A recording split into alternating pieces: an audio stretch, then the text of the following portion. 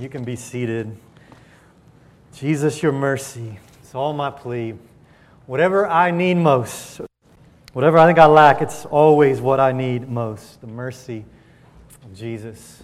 I hate to state the obvious. Everyone who's a regular attender knows this, but Mike, well done picking out songs week in and week out. You do a fantastic job helping us worship Jesus. Amen. Thank God for you, Mike. Let's pray together. Lord, thank you for your mercy. It's all our plea. It's all our ground. It's all our hope today. Your mercy. We have nothing in ourselves to commend to you. We have nothing to bring you that will commend our souls to you. We only have your mercy. We only have the sacrifice of our Savior. And so we thank you for it. We thank you for the sure and steady anchor, this anchor that is steadfast and rock solid no matter the storms that rage. Thank you for all that you are for us and all that you have done for us. We love you. We praise you. You are our treasure.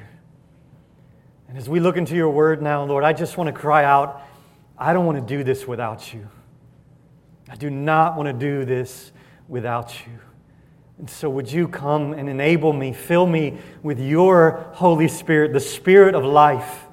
And would you help me to declare this, your word, to your people? My words are empty. My words cannot make dry bones live, but your words can. All our confidence is in you, the God who raises the dead. The God who, through your word, has the power to revive our hearts, awaken our souls. And so, Lord, would you do that through your word this morning? We are dependent upon you, totally desperate for your help in this moment. Would you help us to sit on the edge of our seats, hearts bowed to you, eager to hear your word, eager to hear you speak in this moment?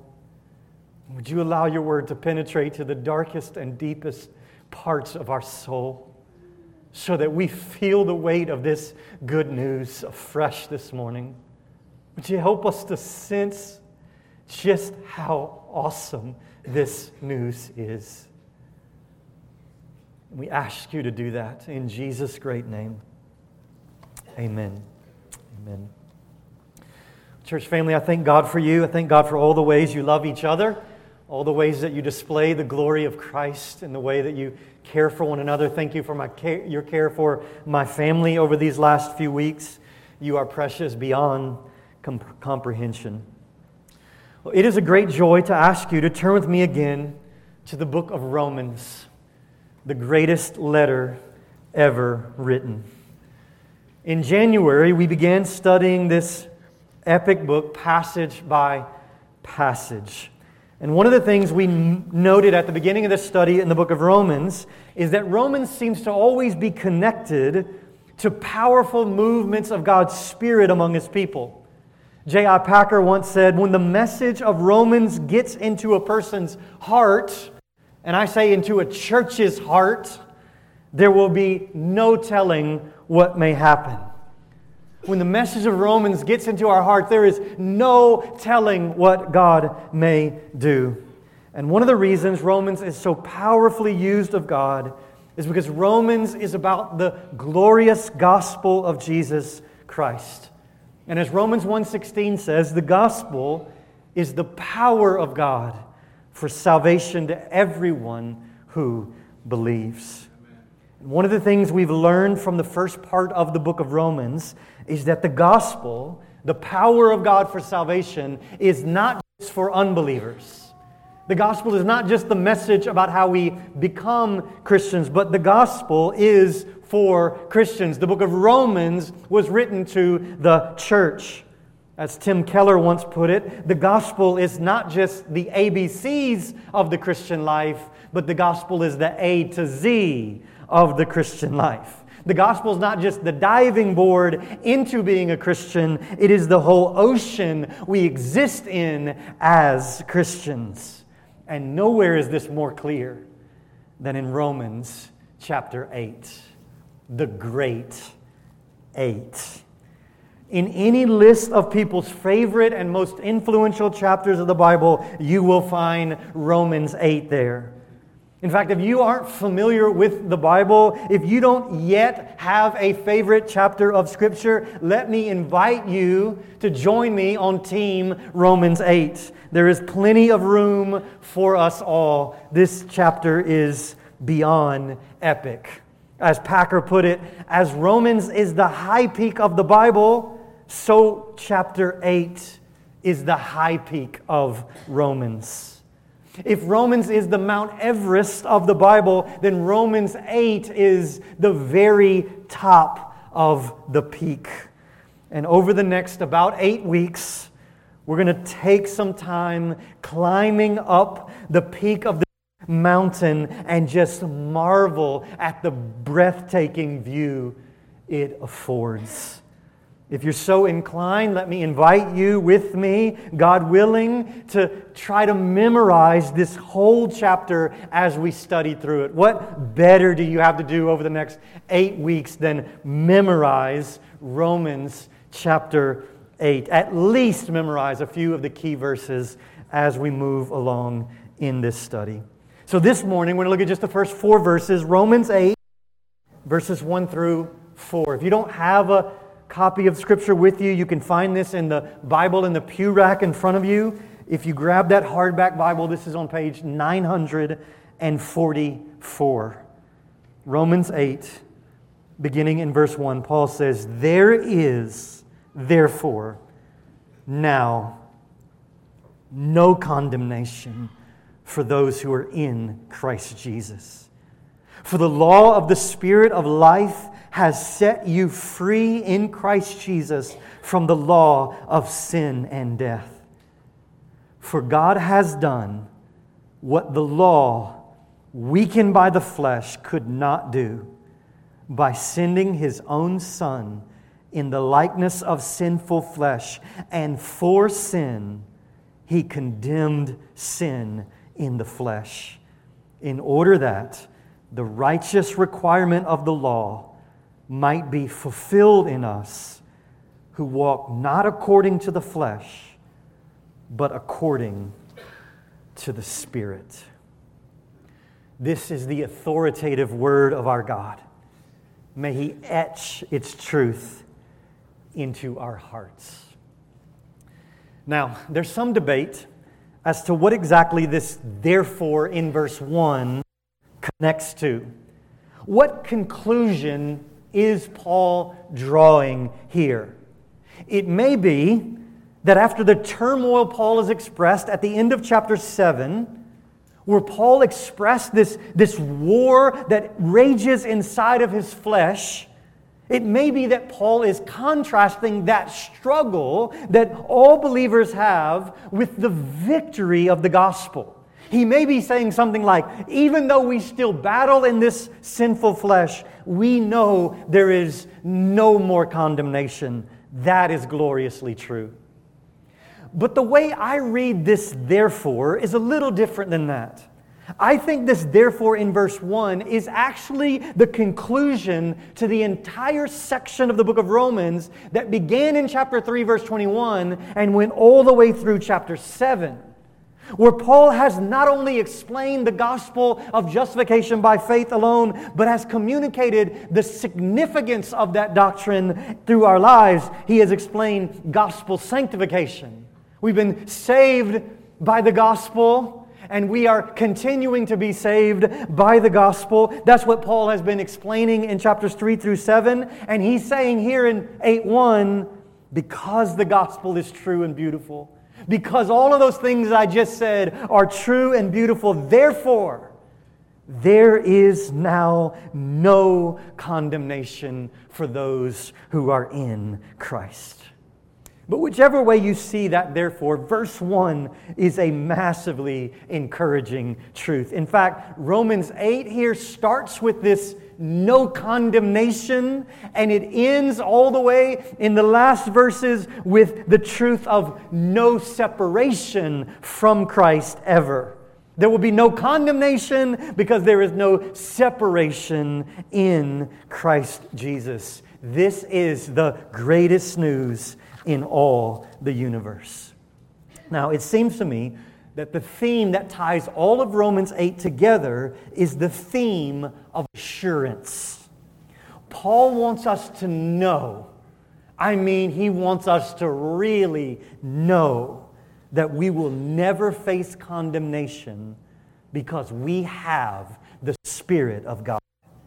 We will be glorified because God is with us, not against us, and that we will never be separated from the love of Jesus. The message of Romans 8 is that our assurance in Jesus is not thin or shaky. It is sturdy and solid, and it is given to us by the very Spirit of our God. And notice just on the surface of these first few verses of Romans 8, this Trinitarian emphasis that Paul has in these first few verses. Notice, we have no condemnation in Christ Jesus. The Spirit of life has set us free. And God the Father sent His own Son to make all of this possible. All so that we would walk according to the Spirit. We have no condemnation in Jesus. The Spirit gives us life. The Father sent His Son to make this possible. All so that we could walk by the Spirit. And so the burden of this passage this morning is that the Father, the Son, and the Holy Spirit are all active in the work of our salvation to assure us that we will never be condemned ever. Let me say that again. The burden of this passage is that the Father, Son, and Holy Spirit are all active in the work of our salvation in order to assure us that we will never be condemned ever. Friends, there is nothing mid about this. This is precious beyond words. The Father, Son, and Holy Spirit are not against us. Now, with that brief intro to this passage, let me highlight three truths in these first four verses that Paul tells us about our triune God and what He has done for us in Jesus. Three things God has done for us. Three truths about what God has done for us. And so let's just look at these. Let's stare at them. Let's marvel at what our God has done. Number one, notice, in Jesus, God has removed our condemnation. In Jesus, God has removed our condemnation. So verse 1 contains the sweetest truth in all of creation. Paul says, there is therefore now no condemnation for those who are in Christ Jesus. In fact, let's read that verse aloud. In an attempt for us to go ahead and start memorizing this together, let's say this out loud together. There is therefore now no condemnation for those who are in Christ Jesus. Now remember that Paul has just explained the condemnation that we're under up until this point in the book of Romans. Paul has explained this in great detail, that we are sinful and that we deserve to be punished under the wrath of God. You see, we owe our entire lives to the God who created us, and instead we have all exchanged His glory for created things. We have all given the glory that God alone deserves to things that God has made, and none is righteous, Paul has said, not even one of us, and therefore we all deserve God's condemnation. But as Paul has so gloriously explained in chapters 3 through 7, Jesus has offered Himself as a sacrifice to pay the penalty, to pay the condemnation that we deserve. Jesus suffered and died in order to take upon Himself that wrath that we had stored up. And so there is now no condemnation or wrath or punishment for those who are trusting in Jesus. Those who have been justified, that is, declared righteous by faith in Jesus, will never experience the condemnation of God. Condemnation is the opposite of justification. When we are justified, our condemnation is removed. There is now no condemnation for those who are united to Jesus. Now, the reason this morning that may not sound like the sweetest news in all the world to you is because maybe you don't feel the weight of the fact that you are under God's condemnation in the first place. For example, what if I stepped up to this microphone this morning and I announced, I've got good news. I spoke with the judge this morning, and you no longer have to spend the next 50 years in prison. How would you feel about that news? I'm assuming most of you could honestly care less, right? Because you don't think you did anything deserving of 50 years in prison, right? It's not good news to be relieved of a prison sentence that you weren't facing in the first place. And so when I stand up here and I say this morning, good news, there's no condemnation at all for those who are in Christ. Do you hear that news kind of the same way you hear the news, you don't have to spend 50 years in prison? I would submit to you, friends, that if Romans 8:1 is not the sweetest news that your ears have ever heard, then you don't understand what it is you deserve. We deserve to be eternally punished for one single sin. And all of us have committed millions of sins. Sins of thought, sins of speech, sins of motive, sins of omission, sins of commission, sins against each other, etc., etc., etc. We all deserve the full force of God's condemnation. We don't hear language like this anymore, but let me read to you a paragraph from one of the most famous sermons ever preached. It is from Jonathan Edwards' Sinners in the Hands of an Angry God. Here's how Edwards described the condemnation we deserve. He said, "The God that holds you over the pit of hell, much as one holds a spider or some loathsome insect over a fire, abhors you and is dreadfully provoked.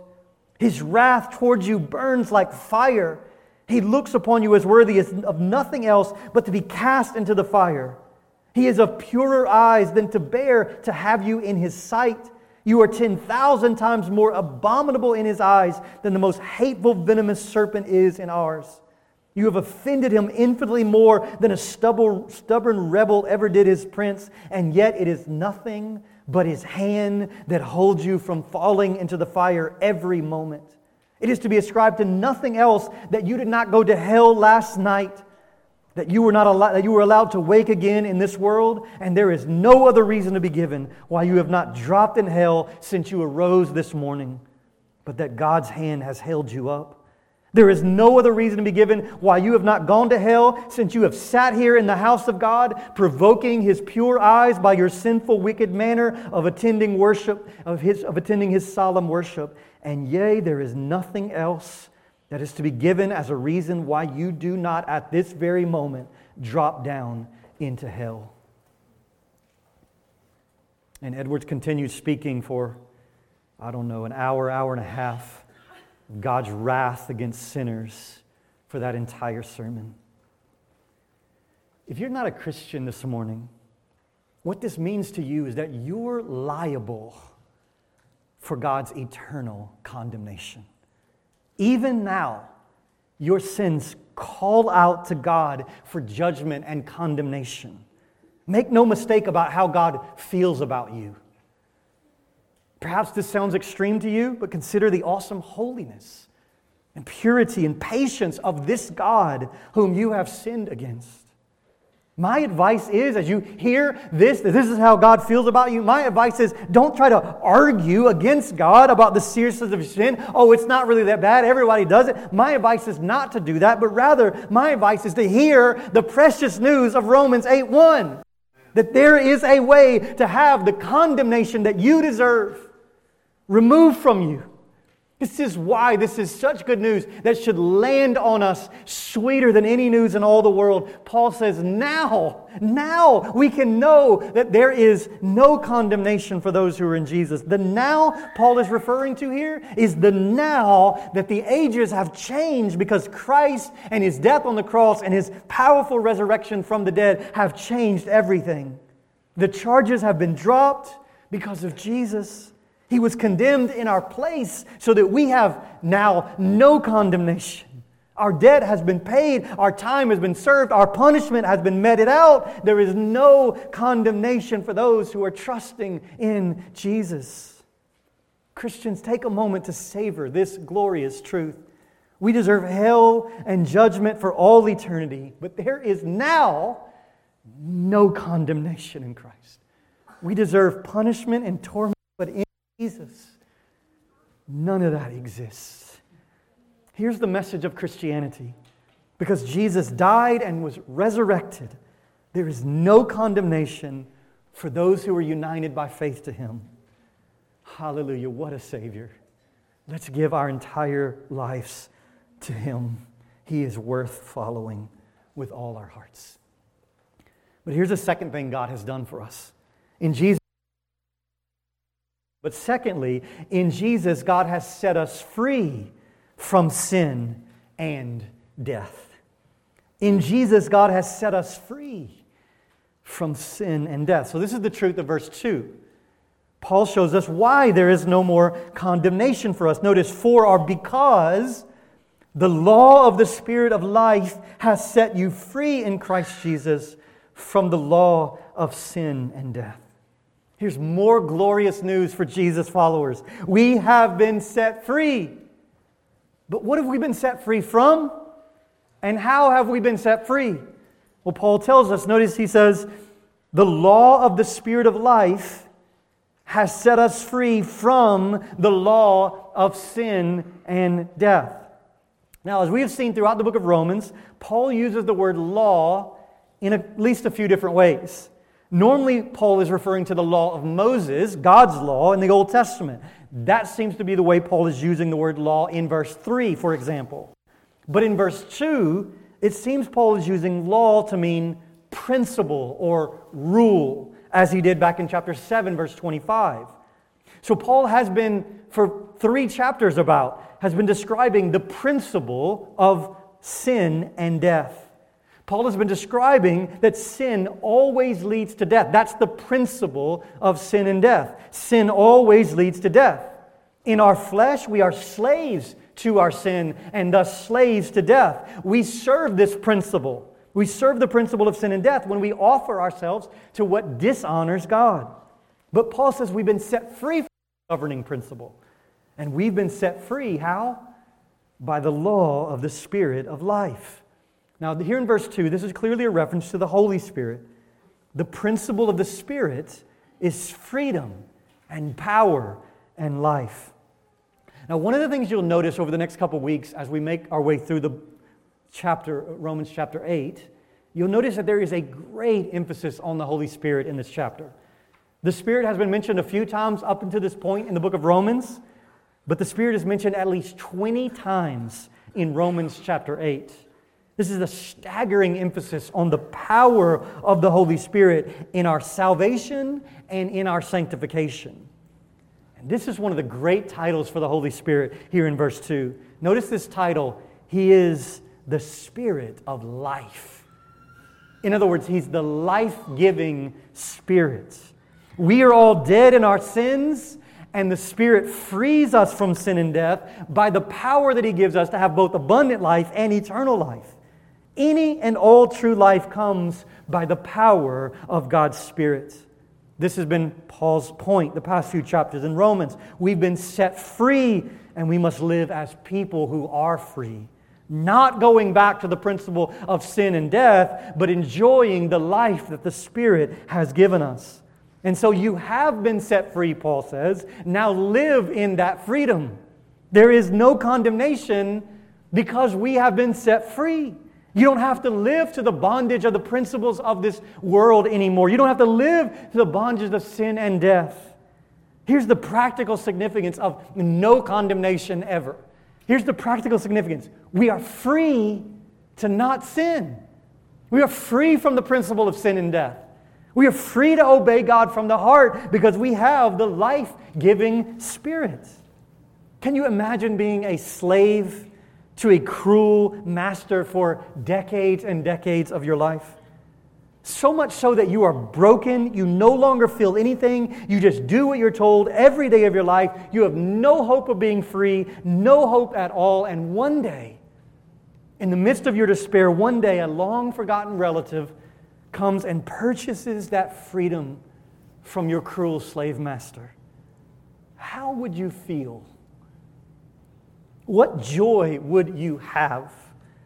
What would freedom taste like in that moment? Friends, we've been set free. Our pardon has been purchased.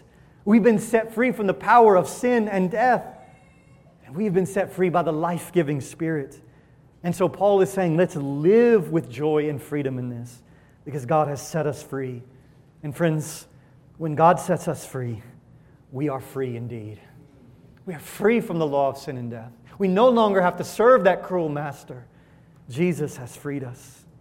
But Jesus has also done something else for us. Notice the third thing I want to point you to, the third truth about what God has done. In Jesus, God has fulfilled His law for us. In Jesus, God has fulfilled His law for us. So verses 3 and 4 continue to show us what God has done to give us this promise of no condemnation ever. Look at verses 3 and 4.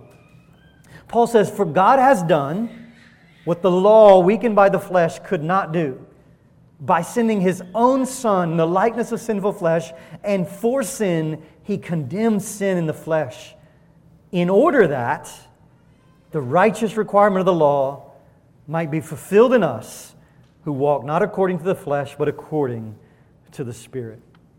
So in verse 3, it seems Paul is using the word law to refer to the law of God, the Mosaic law. So Paul says the law couldn't do something.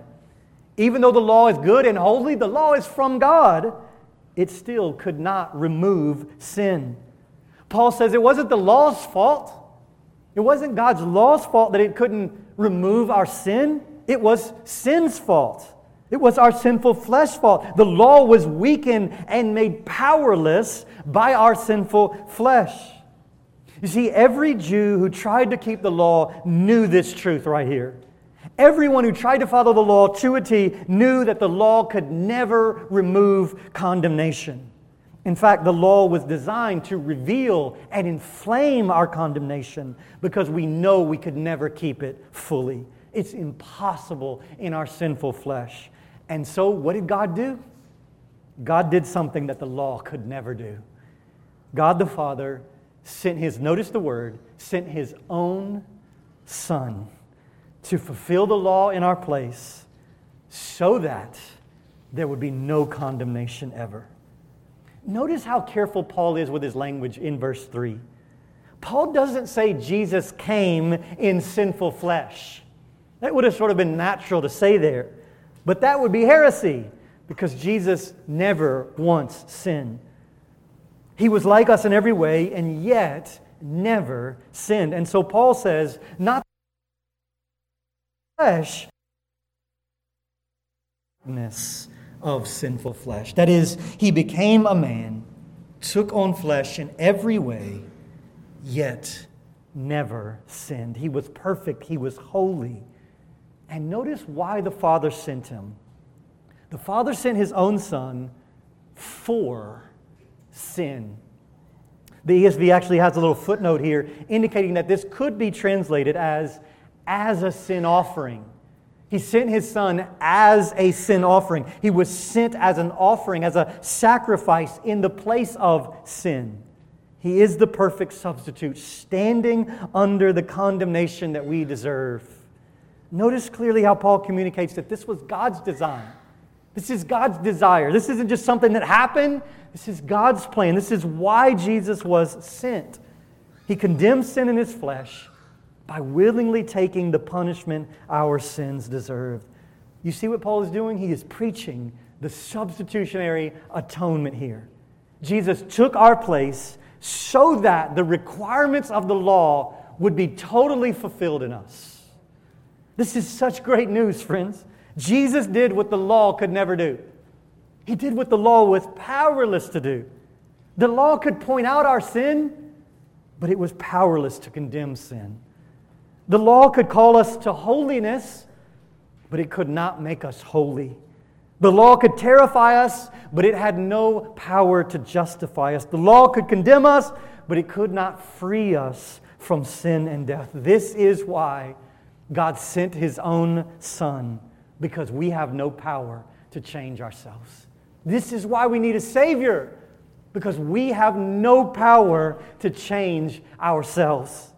Friends, this is why legalism and works-based righteousness and moralism is so dumb and dangerous. Because your rules, your standards are powerless to change you. They have no power to change you. You could keep every rule ever created, and it has no power to change you. And so God did the amazing. He sent His Son to live and die for us, all so that His law could be fulfilled on our behalf, so that we could bask in the promise that there is now no condemnation ever. And Paul says the result of this work of Jesus is that we've been transformed by the Spirit, so that we now walk by the Spirit and not by the flesh. Listen, if you're not a Christian, I want you to notice just one thing about all of this that we're studying in these first 4 verses. All of these things that God has done are only true for those in Christ Jesus. If you are not in Christ, you don't have the power to fulfill God's law on your own. Yet you are condemned and you are bound to sin and death. Only in Jesus can we have no condemnation, freedom from sin, and a perfect record before holy God. See, Jesus is not just a good example or an influential teacher. He is first and foremost a Redeemer who deserves to be trusted. And so the message of this passage is turn from your sin and trust in Jesus now. You want to be in Christ Jesus, to have no more condemnation, freedom from sin and death, and a perfect record before God. And so friends, the burden of this passage is this. The Father, Son, and Holy Spirit are all active in the work of salvation to assure us that we will never be condemned. That is, that we will be fully accepted as righteous by our God. So what does this all mean? How does Romans 8, 1 through 4 apply to our lives today? Let me mention 4 brief application thoughts in closing. First, how should we respond to this passage? Number 1, praise God for this work. Take a moment to praise God for what He has done for you. Notice in this passage Paul's incredible emphasis on God doing these things. God has done this, not us. God has done this, not us. And so, friends, let's take a deep breath and recognize that all the glory for all these good things belong to God. Thank Him that you no longer have condemnation. Thank Him that you are free from the law of sin and death. Thank Him that you have a perfect law-keeping record on your account. Turn these truths into prayers of praise toward your great God. Praise God for these great truths. Secondly, tell others this amazing news. Tell others about this amazing news. This is the sweetest news in all of creation. And if that's true, friends, then it also means that this is the most devastating news as well. Because this means that people who don't know the no condemnation in Jesus are under God's condemnation outside of Jesus. If it's true that those who are in Christ will never be condemned, then that means those outside of Christ will be condemned. But they don't have to be if they turn from their sin and trust in Jesus as Savior. And who is going to tell them about Jesus? Who's going to tell the people in your class about Jesus? Who's going to tell the people in your neighborhood about Jesus? Who's going to tell the people at your family about Jesus? Tell others this amazing news. Third, don't fear punishment for sin. Don't fear punishment for sin. Friends, no condemnation means no more fear of punishment. Listen, sure, God still disciplines His children for sin, but God never punishes or condemns His children for sin. Why? Because Jesus paid it all, and God will never require a double payment for sin. Friends, be more happy about this than anything else in all of life. You never have to fear condemnation ever again, in the future or right now. There is no condemnation for those who are in Jesus, and therefore we don't have to fear being punished or condemned by our God any longer. And fourth and finally, how should we respond to this text? Don't stay in guilt and shame. Don't stay there. Listen, guilt and shame are gifts of God to lead us to repentance. We should feel guilt and shame over our sin. Listen, guilt and shame are gifts of God, but we should never stay in our guilt and in our shame. Listen, guilt and shame are enemies, are the tools that our enemy uses to make us worthless in God's kingdom. The enemy lies to us and tells us God could never use us because of our past shame, because of our past sins. But friends, have you ever read the Bible? The only kind of people God uses is sinners. The only kind of people God uses is people who should wallow in their guilt and shame. Let Romans 8:1 free you from all of that guilt, from all of that shame. There is no condemnation ever. It has been removed. It has been paid for. And God wants you to believe this. He wouldn't say it if He didn't want you to believe it. So yes, feel guilt and shame in your sin, but don't stay there. Stay in this no condemnation. Live in the good of this gospel truth. How do you battle your guilt and shame? How do you battle it when you feel so weighed down that you messed up again and again and again and you can't sleep at night wondering whether you even are a believer or not? How do you battle that? Well, you battle it with this truth. Romans 8:1, there is therefore now no condemnation for me because I'm united to Jesus. Jesus took my place. He took my condemnation, and therefore I've been set free from the law of sin and death. Therefore, I have a perfect record of righteousness before God's account because there is therefore now no condemnation in Jesus. Let's pray together. Oh God, thank you for this greatest of all news. Thank you, Jesus, for taking our condemnation on yourself so that we can live in the freedom that you have purchased for us. Thank you, Father, for these amazing truths. Thank you for what you have done. And I pray this news would change us. I pray this news would propel us to walk by the Spirit and not by the flesh.